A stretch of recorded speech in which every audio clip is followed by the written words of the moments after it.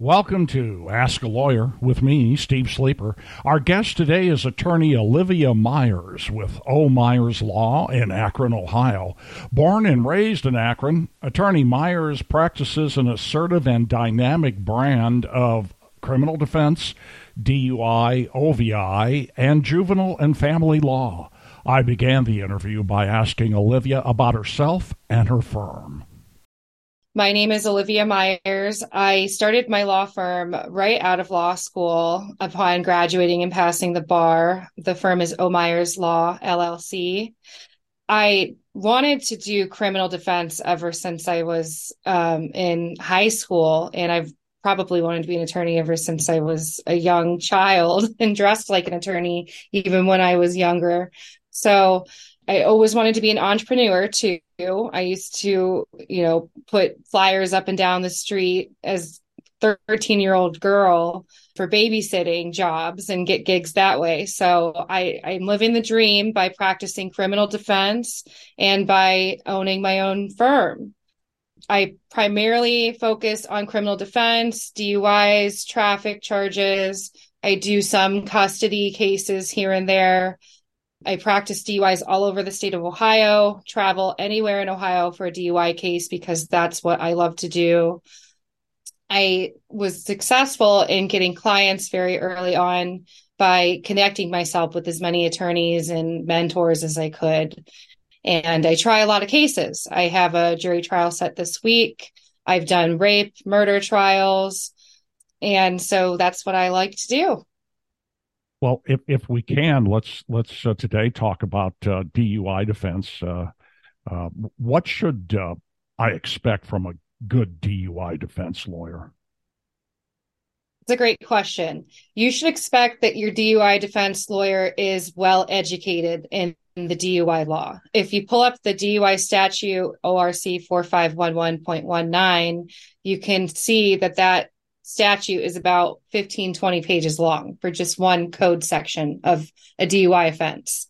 So it's very nuanced. It's very technical. You need a lawyer who's very educated and who's taken the time to educate themselves on the DUI law because, as maybe other people have heard, law school doesn't teach you these things. So I am certified in field sobriety testing. I've done the same training that officers do to give field sobriety tests. There's 3 standardized field sobriety tests. And I know the science behind the blood, breath, and urine tests that people give. And I know the BMV issues that can come with being under an administrative license suspension. And so just in 4 years of becoming an attorney, I've taken the time to become educated by attending seminars 2, 3, 4 times a year where the whole seminar is just based on DUI law in Ohio. Well, since you brought up the field sobriety test, let me ask this question. Let's say I get pulled over. I'm in Ohio. I get pulled over.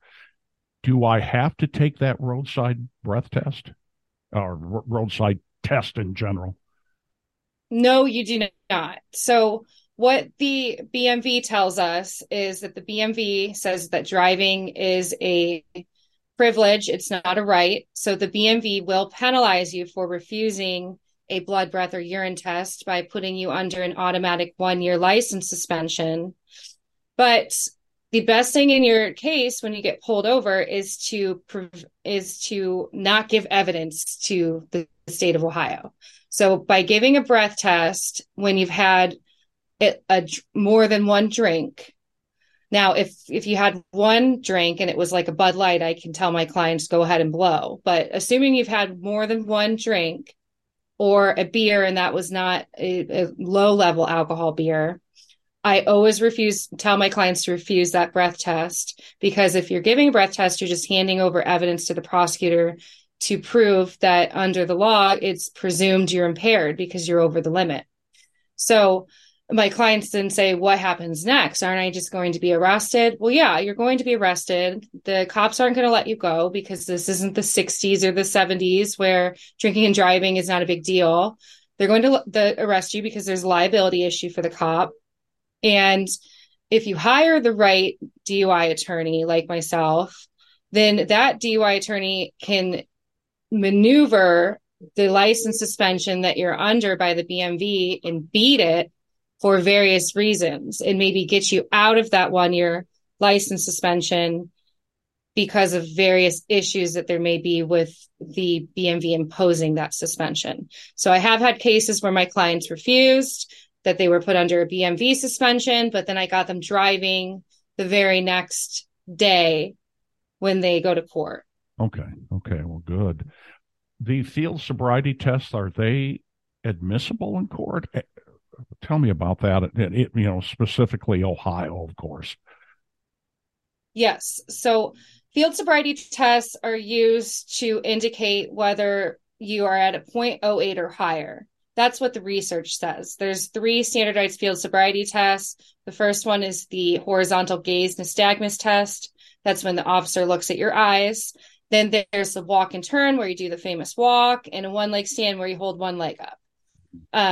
I refer to these tests as roadside gymnastics tests a lot of times because it's very difficult to even complete these tests accurately when you're sober. If you have weight issues, if you have back leg problems, then you're going to have a hard time walking and holding 1 leg up and following all the instructions these officers give you. But prosecutors rely on those field sobriety tests when there isn't a blood, breath, or urine test. Okay. Because Okay. essentially there's 2 ways that you can be charged with an OVI in Ohio. You can be charged with a per se OVI, which means that because you're over the limit and this urine test or blood test or breath test tells us you're over the legal 0.08 limit, it's presumed you're impaired. Mm-hmm. So if you don't have that charge, you have what's called an A1A Ohio charge, and that just refers to the statute, but it means that because of your actions, reactions, and mental processes, we think that you're impaired. So when the prosecutor doesn't have a breath test or a blood test or a urine test, the next thing they go to look to prove their case is they use the field sobriety tests. Do cops make mistakes with those tests? All the time. All the time. I love cross-examining cops on field sobriety tests because they've done their training so long ago most of the time, or they're so new. And honestly, the training that I do with the attorneys is way more intensive and really by the rule book than what these cops get their training on. Their training's rushed in the academy. So I know a lot more than they know on the field sobriety test. And then I also point out what they've done wrong. There's a whole slew of instructions they have to give on, like the walk and turn, for example. They'll tell you that you need to keep your hands at your sides while you're walking. And then if you move your hands up and hold them up, kind of like, you're an acrobat walking a line, they're going to mark you as a clue for that. So a lot of times they'll miss that instruction, and I'll point out that it's not fair that you marked my client for keeping their arms up when you didn't tell them to keep their arms down. Right, right. Yeah, good example. Now, you also mentioned the blood and urine tests and that prosecutors sometimes don't have those. So is that not standard procedure to do a blood or urine test? Tell me about that. Yeah, so it's not as common in Ohio in certain circumstances. Of course, every state's different, but in Ohio, they're always going to ask you to do a breath test. If you refuse that test, they could get a warrant for your blood. Now, they do need a warrant, but a lot of times the cops don't go that far, in my experience. And the urine test is usually done when they think that you're under the influence of drugs. Oh, I see. Okay. So how hard is it to prove with things like marijuana and prescription meds? It's hard when you don't have a urine test. When you have Okay. a urine test, there's per se limits. Just like there's a 0.08 limit for alcohol, there's a certain level of the drug that has to be in your system in order to prove, or in order for the state to allege that you're impaired. Okay, well, let's shift gears now a little bit. I think I've covered the testing. What happens after a person is arrested for a DUI? They're taken to the police station. They're asked to give a breath test on the breath machine. Now, these are very old machines from like the 80s that are huge and look, ancient. They're given a yellow form alongside their ticket that tells them they're under an administrative license suspension. The cop has to read that form to you, and this is where the issues come into play about whether I can beat an administrative license suspension or not, because they have to advise you what your rights are. You can either blow. If you blow over the limit, then you're suspended by the BMV for 90 days.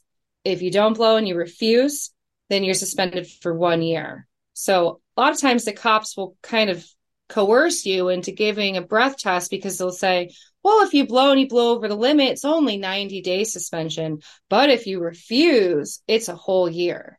Right. So you're talking about 3 months and a year, the difference. I mean, 90 days is only 3 months. Right. So a lot of times people say, okay, well, I don't want to be suspended a year, and they give a breath test.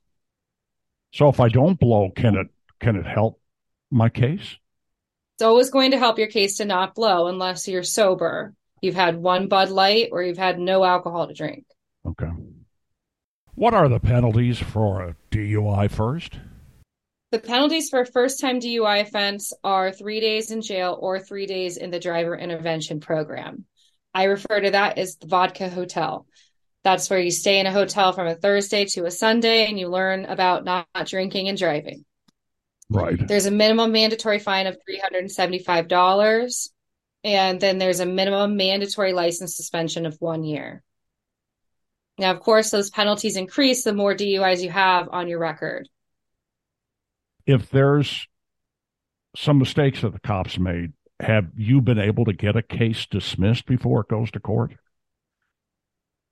I've had a case dismissed, yes. Before it goes to court, I don't see how that's possible. Okay. To get a dismissal, we are always at court at that point.